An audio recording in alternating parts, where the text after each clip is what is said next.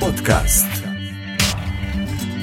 Добрый день, дорогие слушатели! Вы слушаете 49-й выпуск 5-го сезона подкаста РВПод. С вами сегодня я, Алексей Васильев. Поэтому давайте сразу перейдем к интересным новостям из мира Ruby и веба за прошлую неделю. Поехали! Итак, первая новость из мира Ruby – это статья в блоге Big Binary, которая рассказывает, что в Rails 5.2 добавили метод fetchValues для hash with indifferent access. Что это означает? Что в Ruby 2.3 у нас появилась такая штука, как fetchValues у хэша, то есть вы можете написать иметь какой-то хэш, написать .fetchValues, написать нужные ключи, и он вернет вам массив со значениями в этих ключах. И, понятное дело, в Rails 5.2 тоже заинтродюсили этот метод только для hash with indifferent access. В данном случае, то есть, если вы пишете fetchValues и указываете их или в виде символов, или в виде, в данном случае, строк, как хотите, вы получите такое же поведение, как и в Ruby 2.3 с его же fetchValues. Следующая интересная статья – это, я бы даже сказал, не статья, а серия статей в блоге Omnulabs блог, Ombulabs, блог, который рассказывает про то, как обновляться с такой-то до такой-то версии Rails. В данном случае автор рассказывает, как они обновлялись с версии 2.3 и потихоньку двигались к более новым версиям Rails. То есть сначала у них было 2.3, они двинулись к версии 3, потом 3.0 на 3.1, 3.1 на 3.2, 3.2 до 4, и сейчас вот последняя статья, которая доступна, это с 4.0 на 4.1.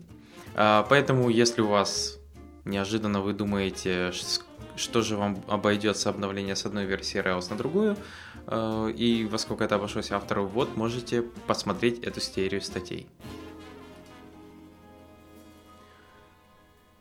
И еще одна полезная утилита, я бы ее так назвал, это Redmine Security Scanner. Для тех, кто не в курсе, Redmine это такой трекер для работы, то есть open source, понятное дело, сами разворачиваете, держите. Есть сервис, который называется Plan.io, который разворачивает Redmine сам у себя, и вы платите ему за то, что он его развернул за денежку.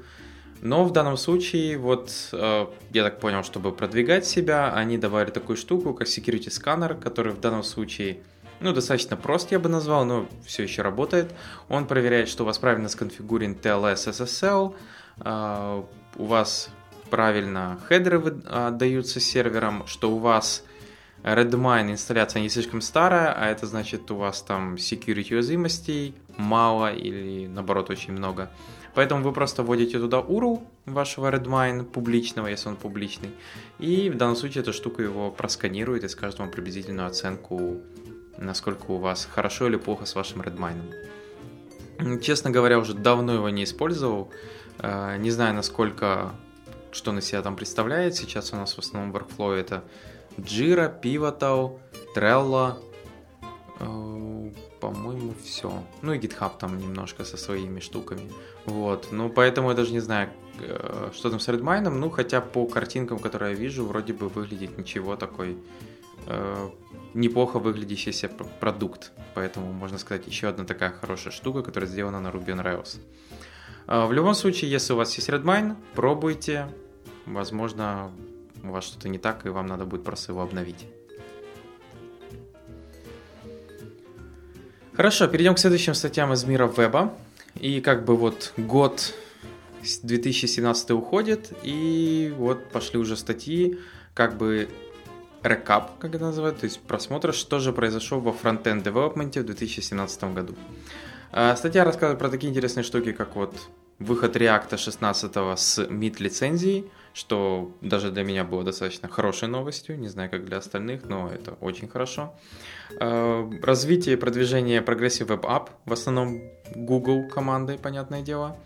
Yarn, то есть который заимпровил package экосистему NPM и JavaScript. И я согласен, достаточно хорошая штука. Возможно, не все. Например, мне до сих пор не нравится по сравнению с теми же Ruby бандлером, что Yarn в проекте по умолчанию он не проверяет, нужны ли поставлены все пакеты, и мне просто вот если я там переключил ветку, а в этой ветке кто-то добавил пакет, и я запущу проект, то я только через пару минут узнаю, что, ну или секунд узнаю, что надо запустить Yarn, потому что какого-то пакета не хватает. Понятное дело, наверное, многие скажут, для этого есть NPM пакет, но хотелось бы, чтобы это было что-то в коробке из Yarn, то есть который какой-то там require, как у бандлера, втыкал, и оно работало. CSS Grid Layout, который тоже потихоньку продвигается Mozilla и всеми остальными. WebAssembly теперь поддерживается всеми мажорными браузерами, ну, мажорными имеется в виду Chrome, Firefox, Safari и Edge. Serverless архитектура, то есть, да, популярность активно развилась, вот это, что сервер нам не нужен. У нас есть такая штука, как AWS Lambda, AWS API Gateway и многое-многое другое. Vue.js набирает популярность, и да, это правда. Вот он в 2017 году очень сильно подрос. Хороший тут график представлен. CSS in JS тоже вот это сейчас активно обсуждает и разговаривает. Ну, то есть оно и было, но вот вся эта война идет, и сейчас вот ожидается типа upcoming CSS Holy War. Вот, что лучше и куда лучше. Static Site генераторы. На мое мнение, Static Site генераторы были популярны еще в 2016 году. И как бы популярность просто не забавляется. GraphQL, который позволил некоторым переосмыслить, как можно строить API-шечку. React Router 4. Не знаю, почему его сюда добавили. Я бы не сказал, что это настолько важное событие. Особенно учитывая, что React Router 3 еще не успел выйти из беты, как появился 4. Angular зарелизился 4, а за ним сразу же и 5. TypeScript и Flow. И многое-многое другое. Поэтому, если вам интересно, что же произошло в течение 2017 года, хотя бы, как я сказал, не все пункты я бы сюда добавил. Например, как Static Site генераторы, React Router. Ну, в любом случае, не я писал эту статью, автор имеет право. Вот, поэтому можете посмотреть, насколько это важно, интересно, и что же вообще произошло во фронтенд разработке за этот год важного. И вторая достаточно интересная статья – это как работать с JavaScript Internationalization API. В JavaScript есть такая штука, называется Intel. Она теперь доступна вот уже на сегодняшний день во всех мажорных браузерах. Когда-то единственный браузер, который ее не было, это Safari и iOS Safari мобильный. Но вот недавно вышли апдейты, мажорных версий релизов, и там теперь Intel тоже есть из коробки. Это радует, это очень радует. Что я скажу? Intel это такая штука. Первый плюс, как я сказал, поскольку она идет из коробки прямо в браузерах, то вам не нужно добавлять каких-то полифилов, разве что для поддержки более старых версий браузеров. И там идет такие вещи, как форматирование цифр, то есть вы можете там говорить, что вот это такая-то локаль, потом говорите вот такое-то число и получаете форматирование по правильной локали, то есть там точка, запятые, все как должно быть верно.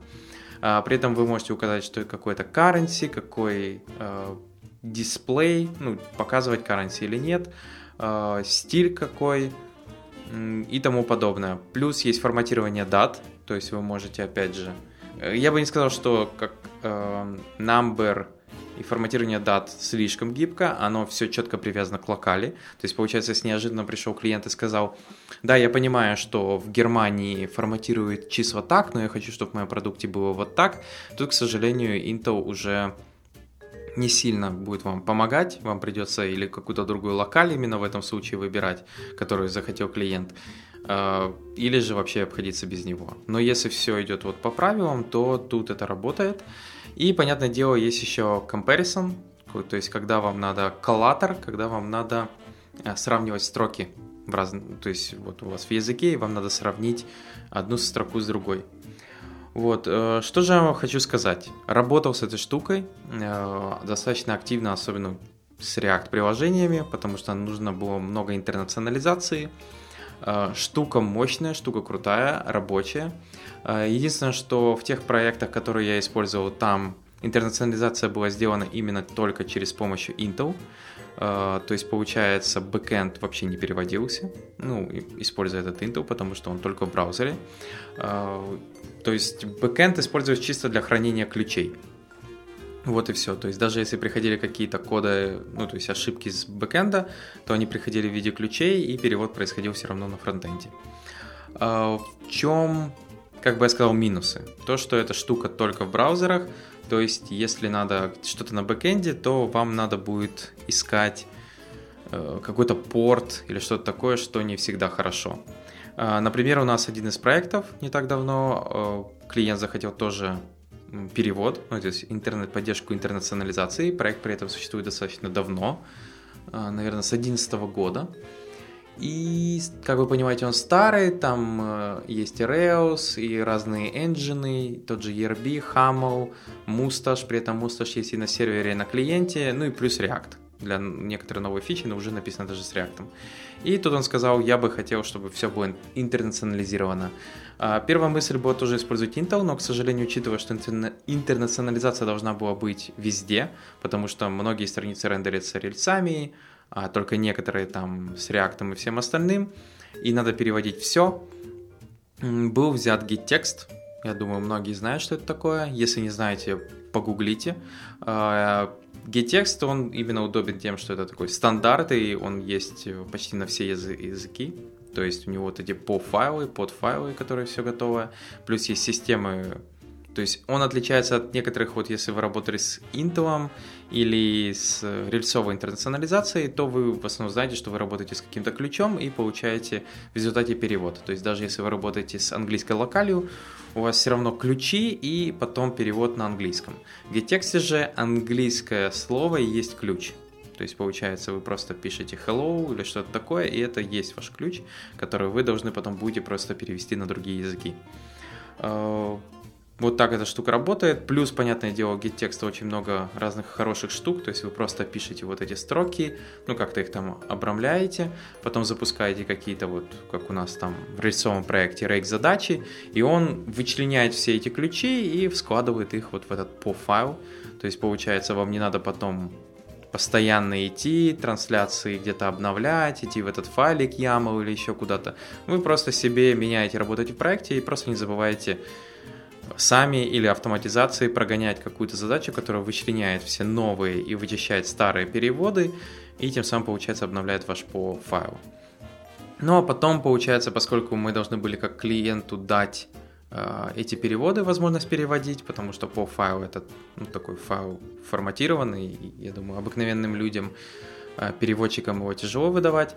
Но плюс GetText заключается в том, что множество есть утилит, которые работают именно с форматом GetText, и особенно в веб есть утилит бесплатных. Мы, по-моему, взяли WebLate.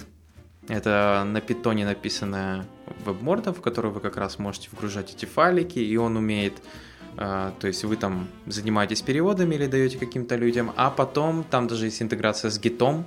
Как только люди там заканчивают перевод, он пушит, например, коммитами там в отдельный репозиторий все эти переводы, и вы потом их забираете.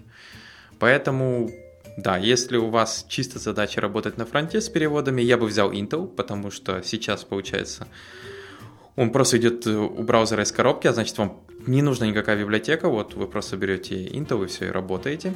А если же у вас нужно какое-то универсальное решение, которое должно работать везде, и на бэкэнде, и на фронтенде, вне зависимости от того, что там на бэкэнде, то лучше, наверное, брать GetText. Хорошо, перейдем дальше к новостям из мира Ruby. Первая статья в блоге SodBotов, которая рассказывает про то, как работать с Action Cable без рельсы. Да, Action Cable, я думаю, многие знают, это та самая штука, которая позволяет использовать веб-сокеты внутри вашего Rails-приложения.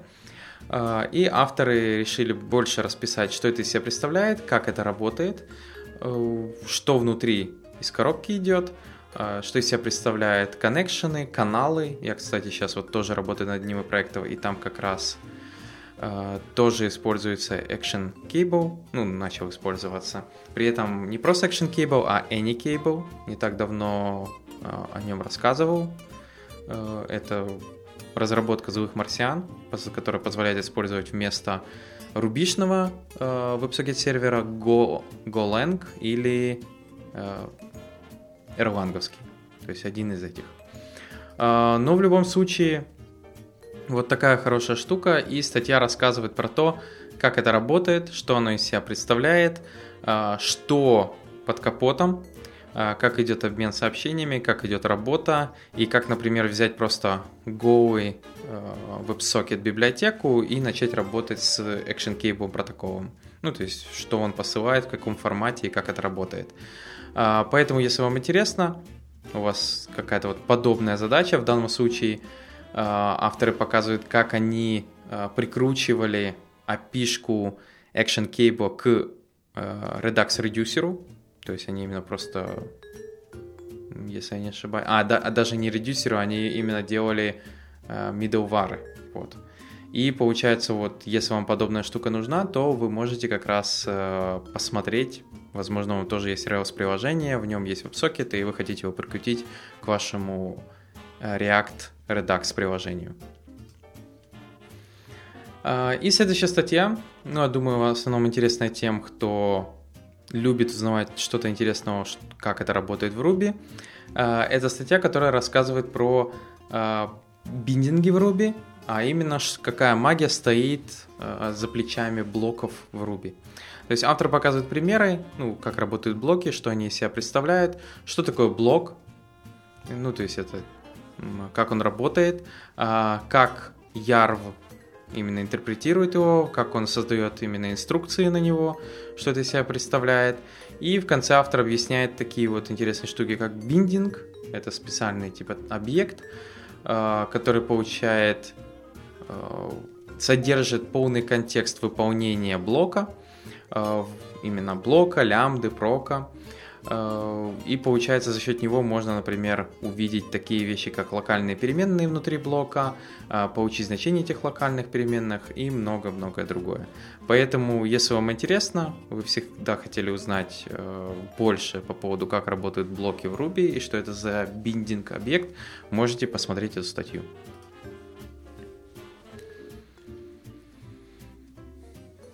Ну что ж, перейдем к следующим новостям из мира JavaScript. Первая статья – это про то, как найти неуникальные элементы в JavaScript массиве. Вот, то есть, такая в основном, знаете, задачка на собеседовании могут задавать или что-то такое. То есть у вас есть массив, и надо найти неуникальные элементы в этом массиве. Ну и часто задачку еще начинает, типа, теперь у вас там массив миллиард элементов, как вы будете с ним работать. Автор рассказывает про простое решение, наивное, которое просто в голову пришло. Потом рассказывает про вариант с использованием фильтра, как это работает. При этом он объясняет, понятное дело, насколько быстро работает это решение, сколько времени потребуется для того, чтобы это получить. Следующее, ему подсказали решение с использованием Lodash. То есть в данном случае там используется метод countBy и transform, что в данном случае ускоряет еще больше его код для того, чтобы найти неуникальные элементы в массиве. Поэтому, если вам интересно, посмотрите эту статью, как решаются подобные штуки, и особенно насколько хороша на сегодняшний день библиотека Lodash. Вот сколько пользуюсь, это, наверное, одна из таких библиотек must-have для меня. То есть, когда работаю с каким-то JavaScript проектом, Lodash я чуть ли не первое, что с собой туда тяну, если его там уже нет. Вот. Главное его не рекварить везде как есть, а именно тянуть те функции, которые вам нужны. То есть не деструктуризировать их, если вы используете ES6 модули, а именно вам нужно метод unique или equal. Вы говорите import equal from Lodash/equal. Потому что, к сожалению, на сегодняшний день даже хваленый Webpack, который обещал нам, что он будет вычищать неиспользуемый код, так же, как это делает Rollup, к сожалению, этого не может делать нормально, потому что, как оказалось, немного все это подмешивает ему бабель, ломает, и из-за этого он не может это сделать оптимально. Поэтому лучше вам, как разработчикам, думать за него, про неиспользуемый код. Следующая статья рассказывает про то, как писать ваш собственный Redux middleware. То есть Не так давно мы рассказали про Action Cable, как подключали его, писали к нему middleware. И вот в данном случае автор рассказывает, что такое middleware в Redux, как он работает. Достаточно хорошая штука middleware в Redux. При этом тех, кто работал с той же рельсой, с Синатрой, любым веб-сервером, я думаю, прекрасно знают, что такое middleware в этом контексте. То есть это такая прослойка, которая, получается, работает на всех запросах, то есть получает все запросы и может там что-то сделать, там, добавить хедер какой-то или отклонить запрос, то есть и этот запрос, получается, даже не дойдет до самого вашего приложения. То есть middleware — это такая вещь, которая через нее проходит все. И получается, вот автор показывает, как она строится именно для React Redux.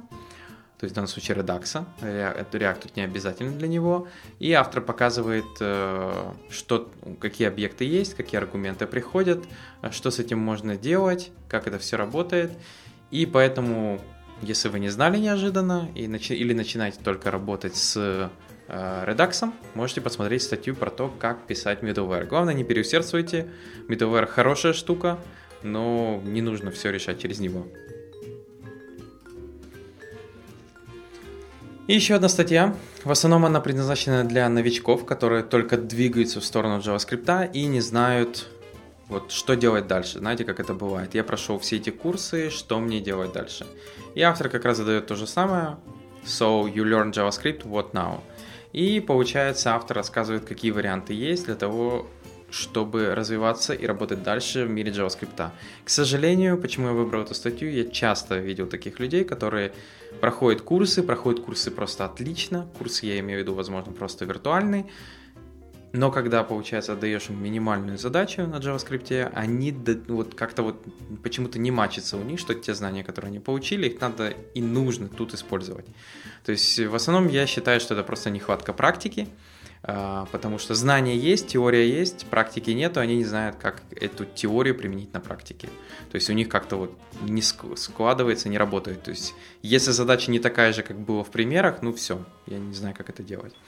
Поэтому автор рассказывает, что для этого следует делать, куда двигаться, что читать, какие основные ресурсы, что браузер — это не основная проблема, с которой вам придется бороться, изучать девелоперские тулы, работать от console.log до брейкпоинтов, линтинг, выбрать себе оптимальный эдитор, если вы работаете с JavaScript. Автор это все рассматривает.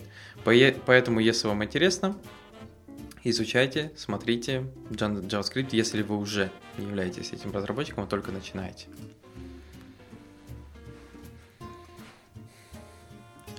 Хорошо, перейдем к следующей статье. И следующая статья рассказывает про то, как команды часто неправильно понимают микросервисы, как с ними надо работать и с чего начинать.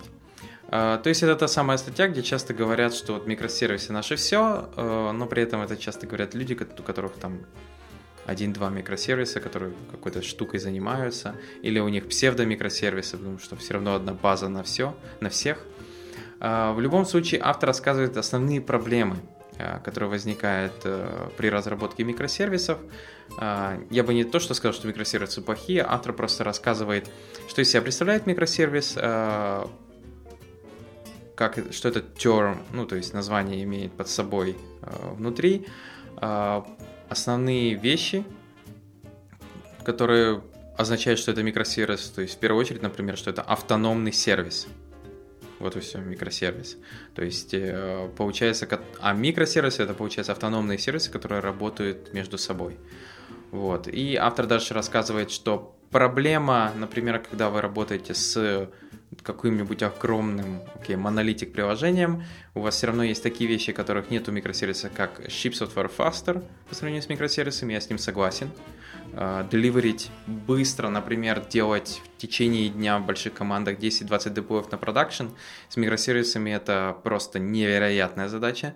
Часто релизы для микросервисов, подготовка к ним может занимать только неделю, в то время как деплоить один монолит — это не особая проблема. через специальный пайплайн. Почему? Потому что один микросервис может ломануть другой, или там несовместимость, или не вовремя деплой. Это все вот реальность микросервисной архитектуры. Второе, это в данном случае то, что вы можете выбирать разные технологии. С микросервисами такая же штука, но автор говорит о том, что можно миксовать это и внутри монолита, и все будет работать прекрасно. И что микросервисы — это не бесплатный обед, not a free lunch, и что за все это придется расплачиваться. Поэтому автор говорит, что вот вам нужно внимательно быть перед тем, как думать, двигаться и вообще что-то начинать на микросервисах. Уже не раз такие статьи рассматривал в этом подкасте, но в любом случае повторение, думаю, будет не жалко. И еще одна полезная библиотека для Ruby-разработчиков – это Firebase Cloud Messenger. Firebase – это сервис, который был давненько уже поглощен Гуглом.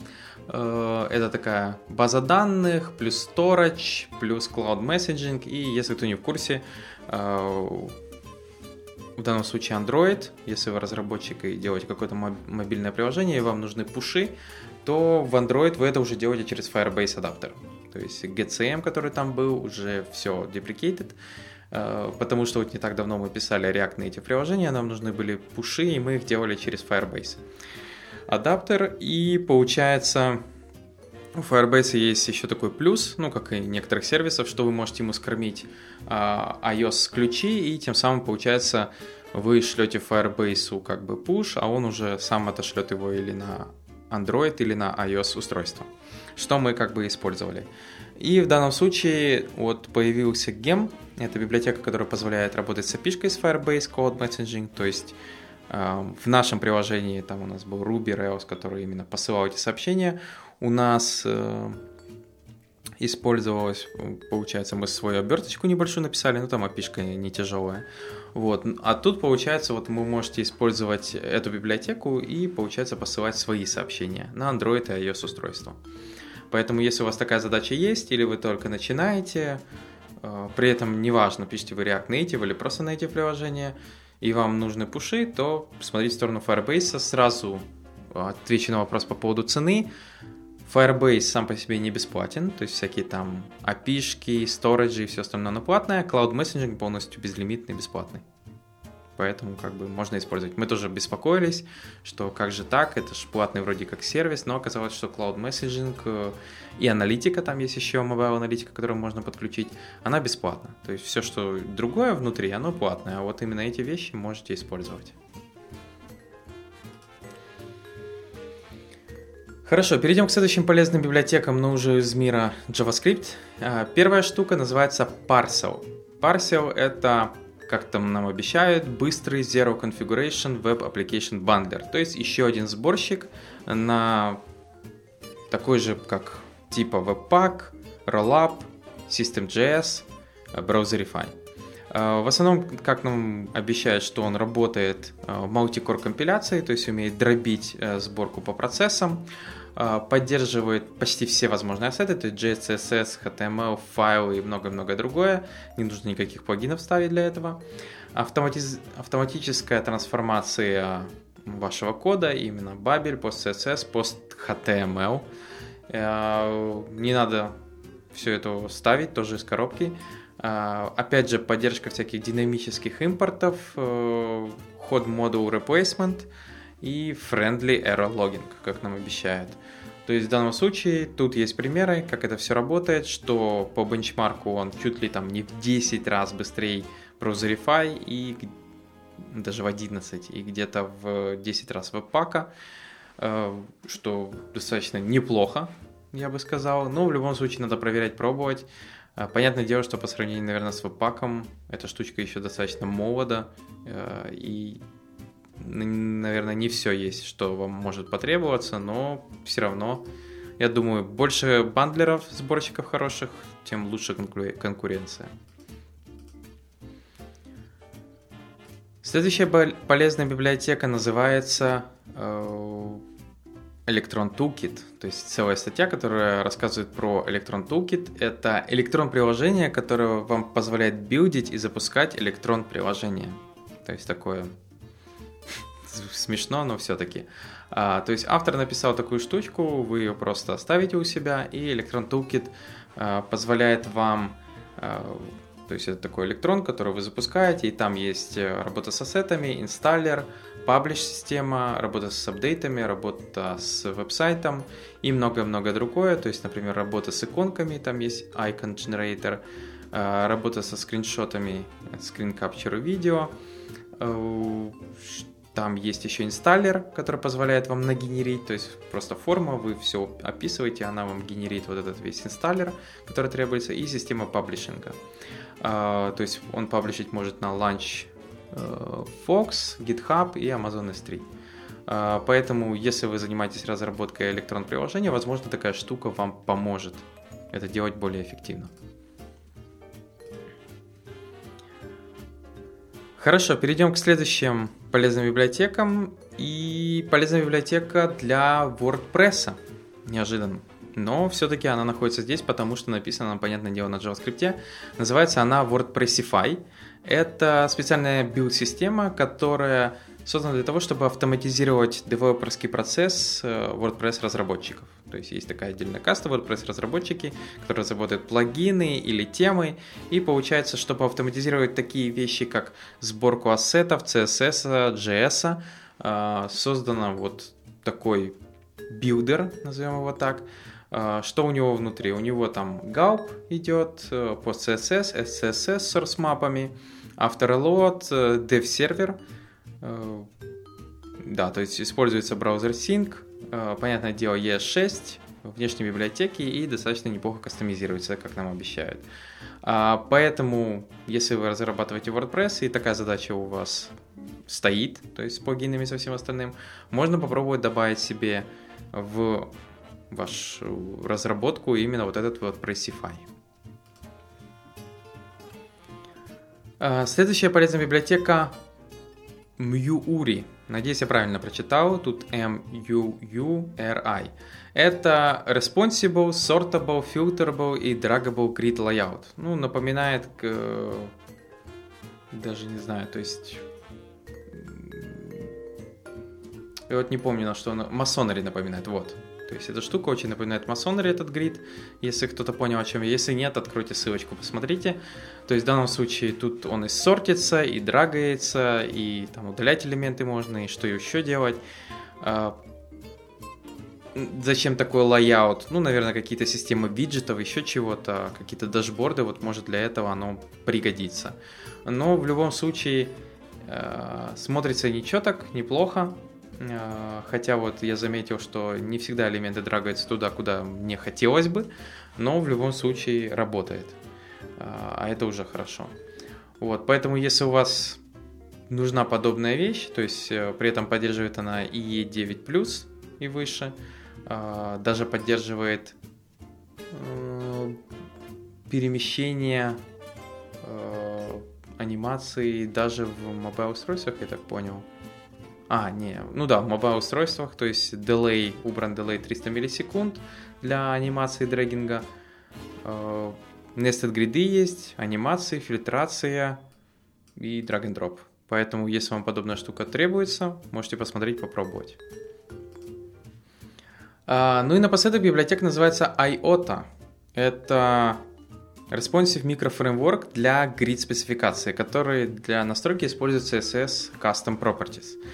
То есть, что он из себя представляет? Вы просто подключаете эту штуку, и если вам надо исправить какие-либо свойства грида, то есть как-то его по-другому, этот CSS-грид распределить, вы просто указываете свои, он использует var переменный, это то, что в CSS в будущем, уже поддерживается в некоторых браузерах, именно переменный, и вы можете переписывать, говорить, что вот, например, колонки там по 2 штучки грида, или там, например, каждой колонке указывать какой-то спан, или еще что-то. То есть все это настраивается как раз через эти переменные, и поэтому получается для кастомизации вроде бы как смотрится неплохо. Вот, поэтому если вам нужна подобная штука, работа именно с грид-спекой, то есть именно вам нужен грид.